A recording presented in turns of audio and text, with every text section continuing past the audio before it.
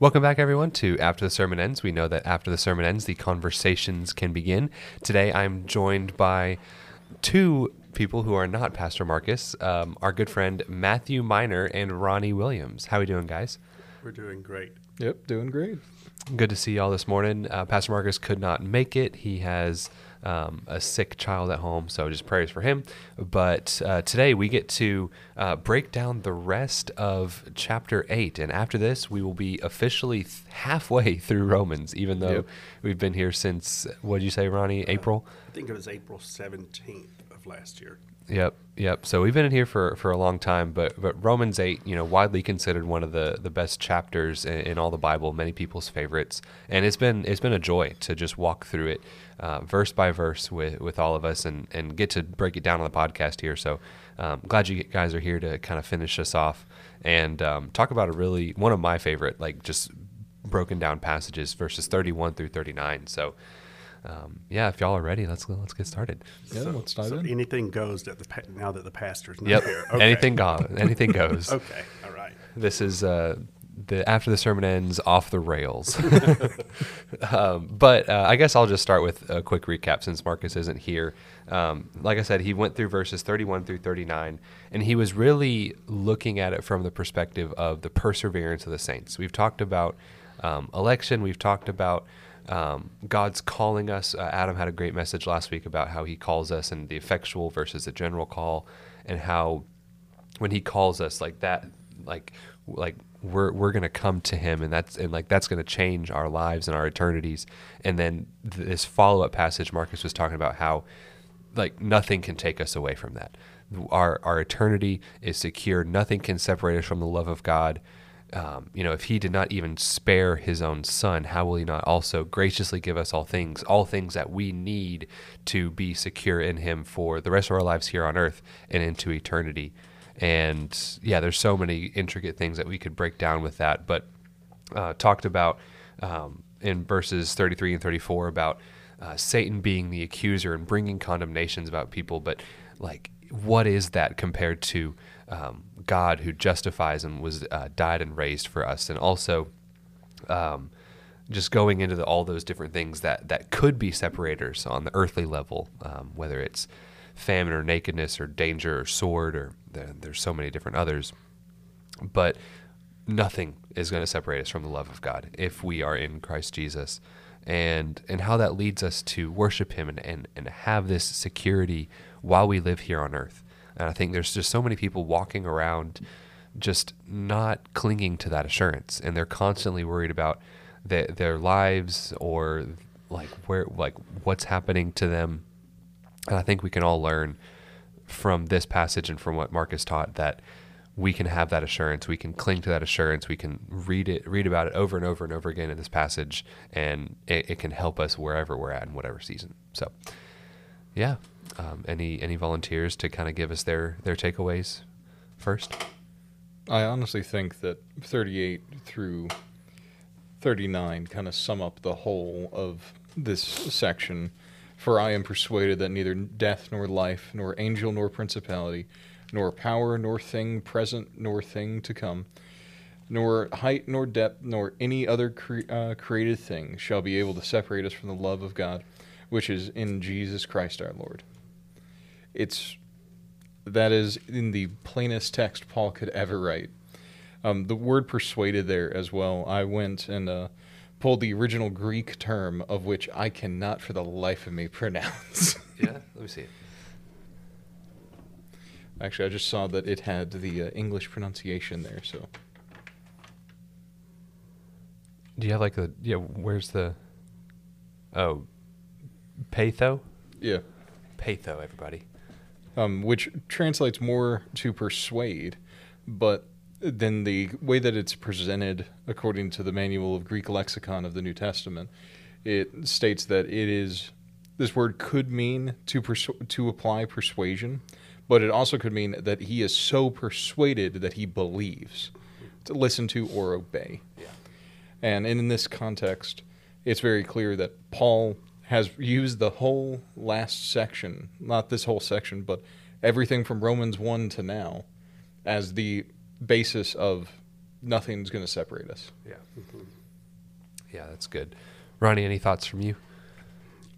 Well, basically, it's just this reassuring that we are in Christ, and going back to 8:28 and those verses, how everything comes together for our good, for the ones who are called, who love Christ, who know Christ, that we're in His plan. And so all these to me are, that was reassuring to me, was that in everything, good or bad, He's got me. There's nothing that, as was stated yesterday, that can take us away from Christ, can take Christ away from us. And he went into, what's it, Matthew yesterday, or I've got it written down somewhere, where he said, maybe it was John, but where he says, I have them, these belong to me, and they'll never be taken away from me. They'll never be snatched away from me. And so we can depend on Christ. We can depend on God's salvation plan. And that's all we can depend on, and it's enough to depend on. Yeah. So for me. Yeah, one of the most powerful things that he said, Marcus said yesterday, was that, we cannot be separated from God if we are in Christ. No one can take our salvation, not even you. And I was thinking about that, and it's like, how often do my doubts and my fears cause me to doubt my salvation? Like, no one's bringing any, like, external charge against me and telling me I'm not saved. No one's telling me I'm not doing enough on the outside. But it's all this internal pressure that I'm putting on myself to perform or, do enough to earn God's approval. And, like, how many times do I, like, try to, reason my way away from my salvation rather than relying on that assurance, relying on what Christ has done.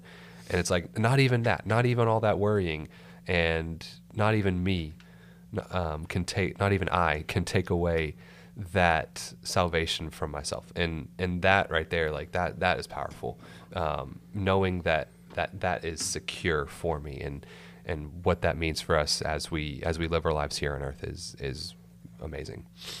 Yeah, that assurance is one of those things that many Christians seek, this assurance, and they feel like there should be some way more than just listening to the words of Paul, but instead they feel like they have to do something. They have to earn it, even though that, as we learned last week, and we've learned every week throughout this whole book, that it is just a free gift. It was a free gift given. There was no way to earn salvation. Christ did not do it so that we may be indebted to him, but instead that we may love him. And any other viewpoint or interpretation of Scripture offers us absolutely no peace of mind, no peace whatsoever, because we would be depending upon ourselves and be so every moment doubting.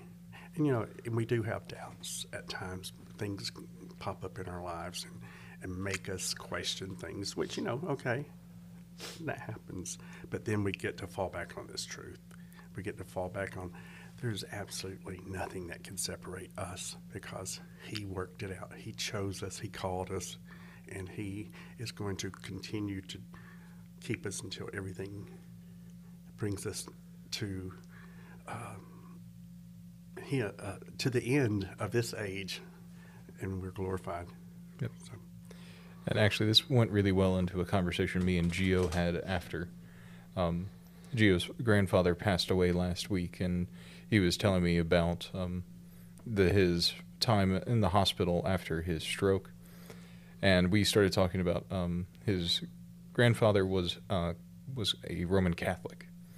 And so we were talking about last rites. Well, part of last rites is confession. But Gio's grandfather was not awake to be able to give his confession. So Gio asked me the question, according to the Roman Catholic view, where is he? And a strict interpretation of the Roman Catholic doctrine is he's in purgatory and has to work off his sin.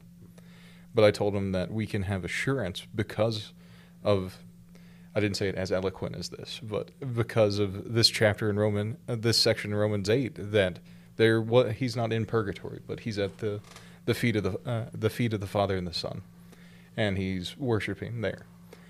Gio has no doubt where he is. He was just wondering. So I'm saying even other Christians, even ones that have been around 2,000 years, get this wrong.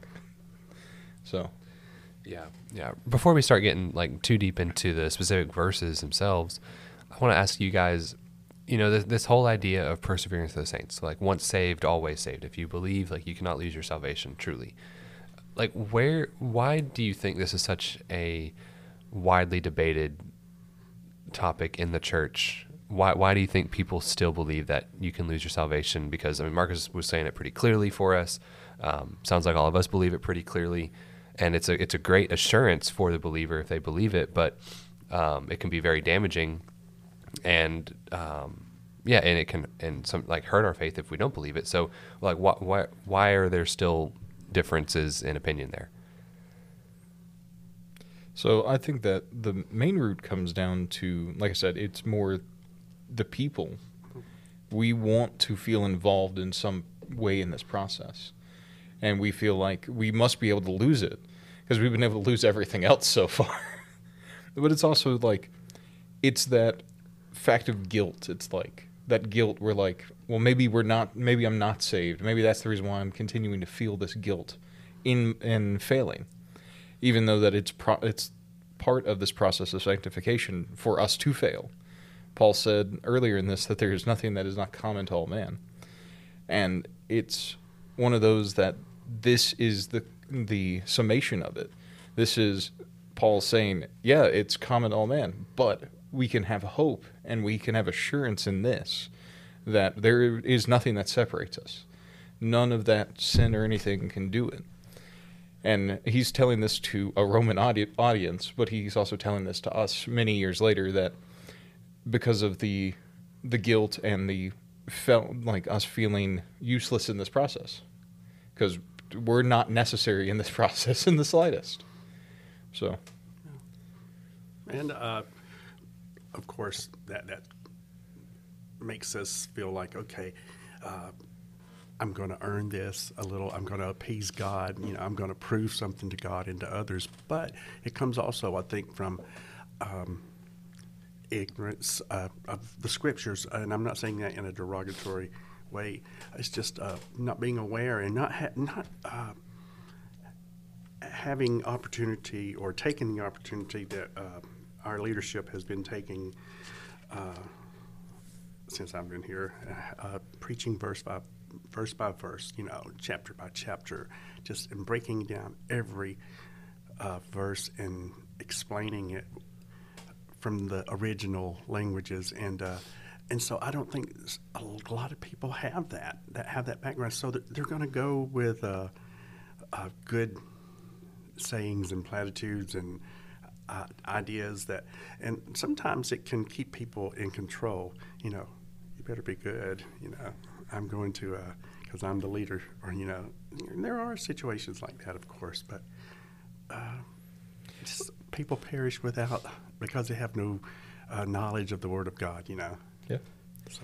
And speaking of platitudes, you can look at 31, which is just like the most out of context. Right. If God is for us, who can be against us? And Marcus brought up a good point with that too. It's like if God is for us, and how people can twist that and make it seem like, oh, you got to get God on your side. And if he is on your side, then you're good.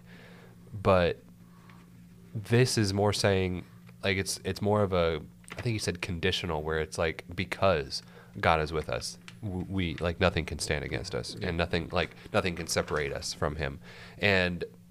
But we wouldn't know that, one, if we didn't look at the original language, but two, if we didn't look at the previous context. Like, he was putting it in context. Right. I mean, Matthew, you said earlier, like, how this is all leading up from the whole first chapter even. I think Marcus was saying, like, there's a section from Romans 5 on to here. This is the end of that section. But even in, like, all of Scripture, you look at all these different contexts, the immediate and the whole context of Scripture, it's like you see what that if really means. And you see how that if really is not referring to any type of earning and conditional, like you have to have God on your side so that nothing's going to be able to separate you from him. But it's because of, and we have Christ. That is the constant state of who we are if we are in Christ, and his love abounds in us. So we like, if we look at the context, we understand that. And that's a great point, Ronnie, of bringing it up. It's like we have to look at the scripture verse by verse and see where we're coming from with this, and not just pick out what we think sounds nice. It's a total game changer. Yep. And it's one of those things that modern churches really don't do anymore. Right. Like, you don't find many big churches with a larger congregation that will go verse by verse through a whole book. You're going to lose so many people because, we want a different topic every Sunday, Even though the topic should be God every Sunday. Right. As well, though, just to touch a little bit on this in 31, if God is for us, then who can be against us? People will take that and think, oh, well, everything good will happen to me because I have God on my side. It's like, I will tell you, go back to the Old Testament, read the stories of the people that have God on their side. You'll see like the prophet Jeremiah is thrown into a cistern and is going to drown until an Ethiopian prince saves him. You can look at the story of Daniel and his Radshak, Meshach, and Abednego, where they're thrown into all but Daniel are thrown into a fiery furnace. But as I say it, proto-Jesus, there's actually a whole different term that I can't think in my head of what that is, but it's like Christ is with them. Christology. Christology. Yeah, a Christophany or... Yes, a Christophany. Yep. Yeah. That's the word. But it's one of those that, like, when you look through it, God has, as Paul has very clearly stated throughout Romans, God has not promised us not to suffer, but he has promised that he will be with us every step through that. Because there is nothing that God does that is not for the good of those who love God.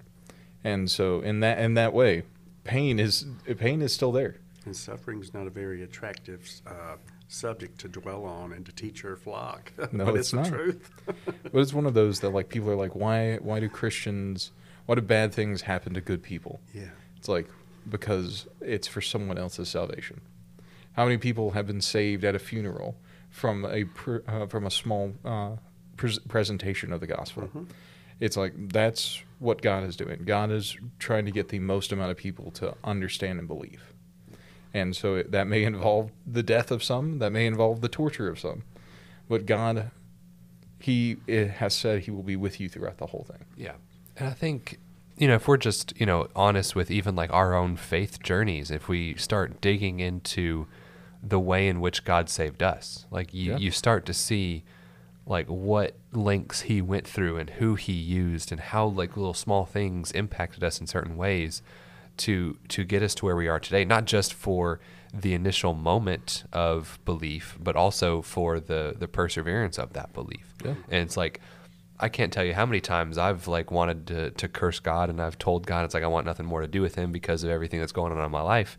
And yet at the same time, just turn around a couple days later and God's right there saying, like, you can't get rid of me that easy.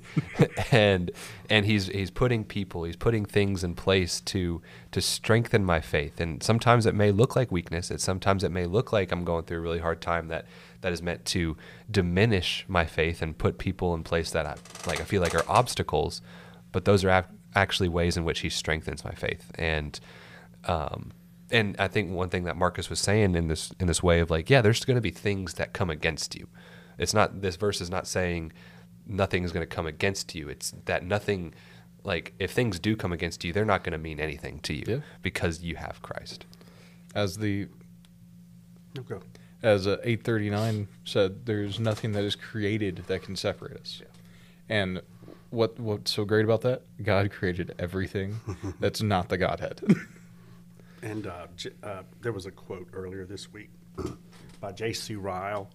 Trials are intended to make us think, to wean us from the world, to send us to the Bible, to drive us to our knees. and it just seems like there's been so much extracurricular stuff going on in my life that I'm seeing and reading and hearing that's going right with what we've been studying in chapter 8 for the last couple of months or whatever. Yep. Right. So, I mean, that kind of starts us off with verses 31, 32 a little bit. I do want to kind of shift the thought to verse 33 and 34, talking about like who is to condemn, and what's the other one? Who shall bring a charge against God's elect? It Yeah. is God who justifies. Who is he who condemns? It is Christ who has died, and furthermore is also risen, who is even at the right hand of God, who also makes intercession for us. I love the word intercession, because it's one of those words that we don't hear and we don't use enough when it comes to Christ. Christ is the intermediary. He is the intercessor. He's the one that bridged the gap. It's one of those that we to reference our previous conversation about we wanting to feel involved. There was nothing we could do. Christ is the only way, because he was the intercessor, the intercessor for us between God and us. He brought us back together so that we may be co-heirs. Yeah. And who couldn't be encouraged by that, you know? Yeah. Maybe a narcissist. Yeah. Yeah, and it's just kind of interesting looking at these things, like who can bring any charge against God's elect and who is to condemn, like those two aspects. And I think the world's response to those things now is to give yourself more love. Like more self-love is the antidote to like self-condemnation, right? Or more self-love is the antidote to someone bringing a charge against you. Or like you saying, oh, you know, like only God can judge me, which would be a lot worse actually. Right. But like that self-love element of like, yeah, just, you know, just try a little harder to like treat yourself, you know, lay off of yourself. Don't be so hard on yourself. And instead the Bible is clearly pointing the antidote to, no, it's Christ. He died. He rose again. He's interceding for us now. Like that, all of those charges don't mean anything. That doesn't mean we need to like give ourselves more love. We need to fall on our face and worship him. And yeah, that was something that I saw from this, you know, like listening to Marcus talk about it too. It's like where else do you guys see either charges or condemnations coming from, either outside of us or inside of us? Well, society as a whole, the media, you know, once you stand for something that's absolute and true and holy, you're going to be picked at, you're going to be analyzed, examined, and everything, every skeleton in your closet can be exposed, you know, Rich, you know.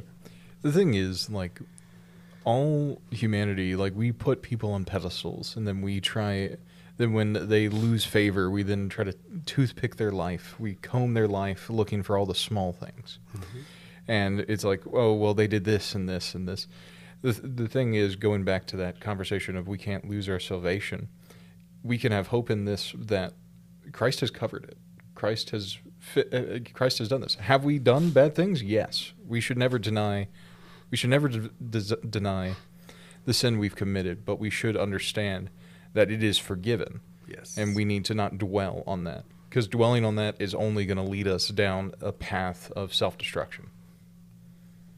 For sure. Yeah, and you know, and one thing too, it's like for like who is to condemn? Like our hearts condemn us all the time. You know, our hearts are the ones that try and, you know, like we talked about earlier, just like they're the ones that are trying to find reasons to be in that guilt, be in that shame, and it's like I don't know how. Like I'm the most harsh person on myself than anybody else is, you know, but I mean we clearly see in 1 John verse 19 and 20, or chapter 3, by this we shall know that we are of the truth and reassure our heart before him. For whenever our heart condemns us, God is greater than our heart, and he knows everything. And I think that's just so powerful. This verse in Romans 8 is echoing that of like our heart, even if it does condemn us, God is still greater than our heart. Yeah, that's such a powerful thing to think about, is that even the thing that supplies blood to all our limbs and everything, God is more powerful than that. God is more powerful than our own self-doubt, and more powerful than anything we can possibly charge ourselves with. So nothing can separate us, huh? Yep. From God. Yeah, it just kind of feels like we're coming back to the same point. But I think that's what Paul does too. He keeps circling and circling and circling, and he keeps hitting the point. It's not like he's circling without hitting the point. He hits at every verse of, nothing is going to separate us. If God is for us, who can be against us? And like he says it in a bunch of different ways, but sometimes we need all the different ways to finally convince us, right? Like one of them's not going to click one day, but we need over and over and over again until one of those truths finally hits us in the face of like, oh yeah, God actually loves me. He actually is holding me, and he's actually like bought my eternity, and I'm actually secure in him. Oh wow, like I can actually trust him, right?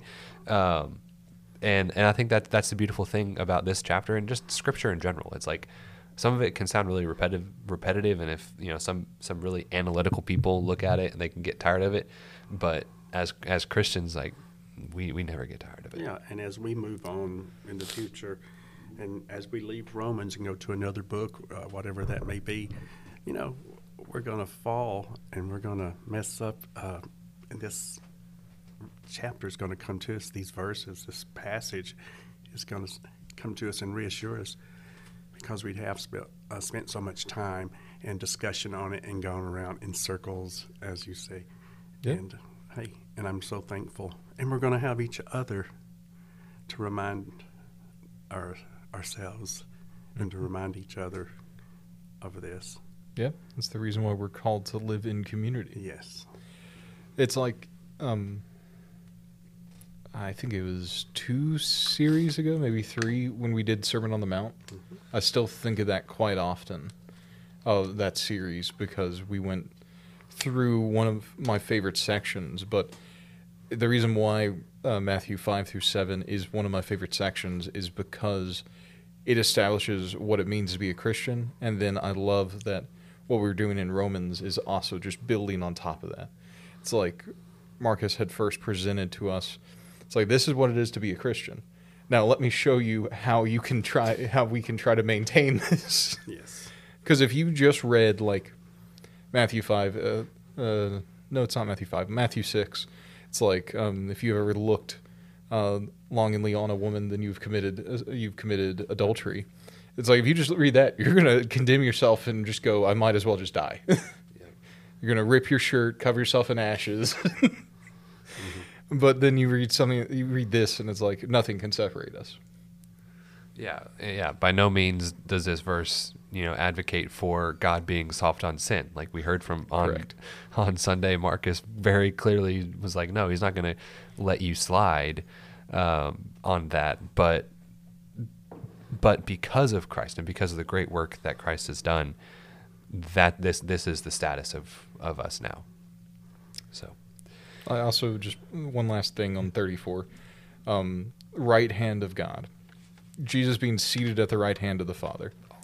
It's one of those that I love what Marcus said, because it's so true to the thing that in the Old Testament Jews, they were constantly sacrificing because they constantly committed sin. And so the priest there was no rest for the priest. And so there was no time to sit down. But Jesus being the ultimate sacrifice, he is in heaven, seated at the right hand of the Father, because there's nothing for him to do. His enemies are his footstool. Yeah. As King David said in Psalms 110, verse 1. I think that was what Marcus used yesterday. Yeah. I've got it written down somewhere, but yeah. But yeah, it's he's seated at the right hand of the Father, and his enemies are his footstool. Yeah. Yeah, and like he gave the dichotomy with like the priest from the Old Testament times of like he's always on his feet. He like there's the mercy seat, but there's no other seats in there, and those seats for the priest to sit down. He's always making intercession, constantly doing stuff to to work with that and to make atonement and, for all people's sin. But Christ's seated, like you said, there's nothing for him to do anymore, except he is still interceding for us, right? But the work is done. So that's the beautiful part. Because the blood was good enough. It was sufficient. The blood of Christ, yes. There's a song that we basically just used all the lyrics for. There's like 5 songs. Oh, yeah. And so we have a few minutes left, but I do want to touch on verses 37. It's like, in all these things we are more than conquerors. I particularly like the version of the NLT where it's like, in all these things, overwhelming victory is ours in Christ Jesus. And yeah, I mean, there's song after song about being more than conquerors and stuff like that. But one thing that Marcus reminded us of yesterday is we are not conquerors in ourselves. We are conquerors very clearly from this verse in Christ Jesus our Lord. And that is the key difference, right? But yeah, any thoughts on those few verses? So in Romans 8:37, it just makes me think back to at CMC, we did this thing for years called Man Treat, where it was all the young men in the church. This ranged from 6th grade to 12th grade, and even some of the more college guys went with some of the older guys. We went camping for 3 days, I think, and we would talk about different things. One of the topics we talked about was this verse, because we were talking about what is biblical manhood, and the summation verse was this. It's yet in all these things we are more than conquerors through him who loves us. And it's one of those that we, as the world, look at what is a man supposed to be, is very different than what Jesus says we are to be. It's like Jesus said, be meek, humble, when the world's you need to be strong and arrogant. But it's supposed to be, what we talked about was all of this collates in we are more than conquerors. It's men are seen as conquerors. We are more than conquerors. Yeah. Any thoughts, Ronnie? Well, it just goes right back to showing that it is Christ. And going back to the beginning when Marcus was talking about speaking to the guy who was questioning him about once saved, always saved, the eternal security of the believer. It just kind of knocks away any human effort, any human accomplishment that would try to say that it's keeping us in good graces before God, our abilities and everything. So, no, the victory, the conquering is Christ in us, bringing us in through sanctification daily. And as we submit to that, there's the conquering, the submission to Christ. And I think that's the hardest thing for us to do on an ongoing practice is submitting to God. And that's the conquering, because as we do submit to him, we're being obedient to him. And we're living out Christ before the world. And that's easily said, but, that's where the rubber meets the pavement, I think. Yeah. Also makes me think about C.S. Lewis's, to get in my C.S. Lewisism. Ding, ding, ding. To get it in, the third book of the Chronicles of Narnia series, The Horse and His Boy. It's one of those that no one really talks about this book. It's like The Magician's Nephew. No one talks about it. But in the book, it is clearly shown throughout it that it is only, in the book, it's the plans of Aslan that succeed. And this boy was not called to be a conqueror, but instead he was called to be a messenger. And as we can see through 1 Peter, that's very similar to what we're called to be, because we are sojourners in the strange land. This is not our home, but this is where we are now. As well, it's to be absent in the body is to be present with Christ. It's all of these things are to show us that this world does not matter.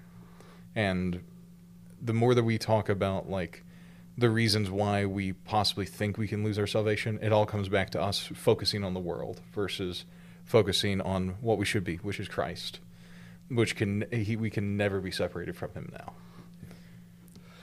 Yeah, that's good. Any final thoughts or encouragements for the listener? Like anything, it's like if they hear nothing else except for this one thing to take away from Marcus's message and our conversation today, what would you tell them?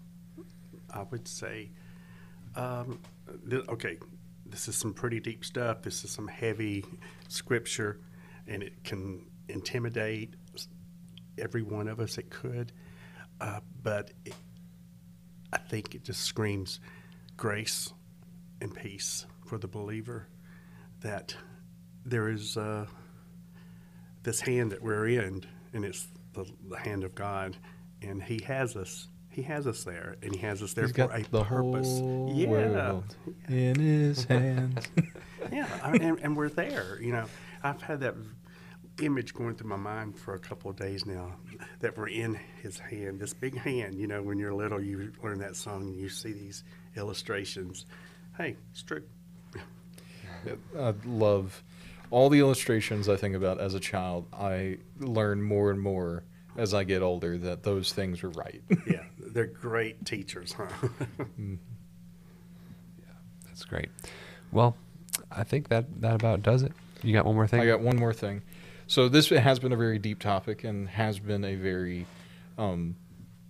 interesting one on like the inability to lose your salvation. If you want to continue with this topic, you can go listen to Is This Biblical's last episode on suicide, which we get very deep. And honestly, this is after we did that episode, we just hit this, and it's like it goes hand in hand together, that there is nothing that separates us, neither death nor life. So it's one of those that we can have assurance in that. So just highly recommend listening to that. And it's just me and Gio on that one. No, Dawson's on that one. And Dawson. Yeah, I was just listening to it on the way here. It's really good. You should definitely go listen to it, listener. Yeah, but this one just goes really well with that. Yeah. So. Yeah, very cool. Well, listener, thank you so much for joining us today. We hope that you were blessed by our blabbering today, going around and around. But seriously, though, the truth of this passage, the verses 31 through 39, is astronomical for us and can serve us every single day in a new and beautiful way for us to know Jesus. So cling to that truth, cling to that assurance, and we pray that God would reveal that truth to you. And get ready for chapter 9. Yes, Yep. Get ready. Buckle your seatbelts, everybody. But yeah, if you want to continue the conversation, we have our Wednesday night activities. We start at 6 p.m. with a meal on Wednesday nights, and then we also have kids and youth on those dates, and then Sundays at 9:30 a.m. for our service.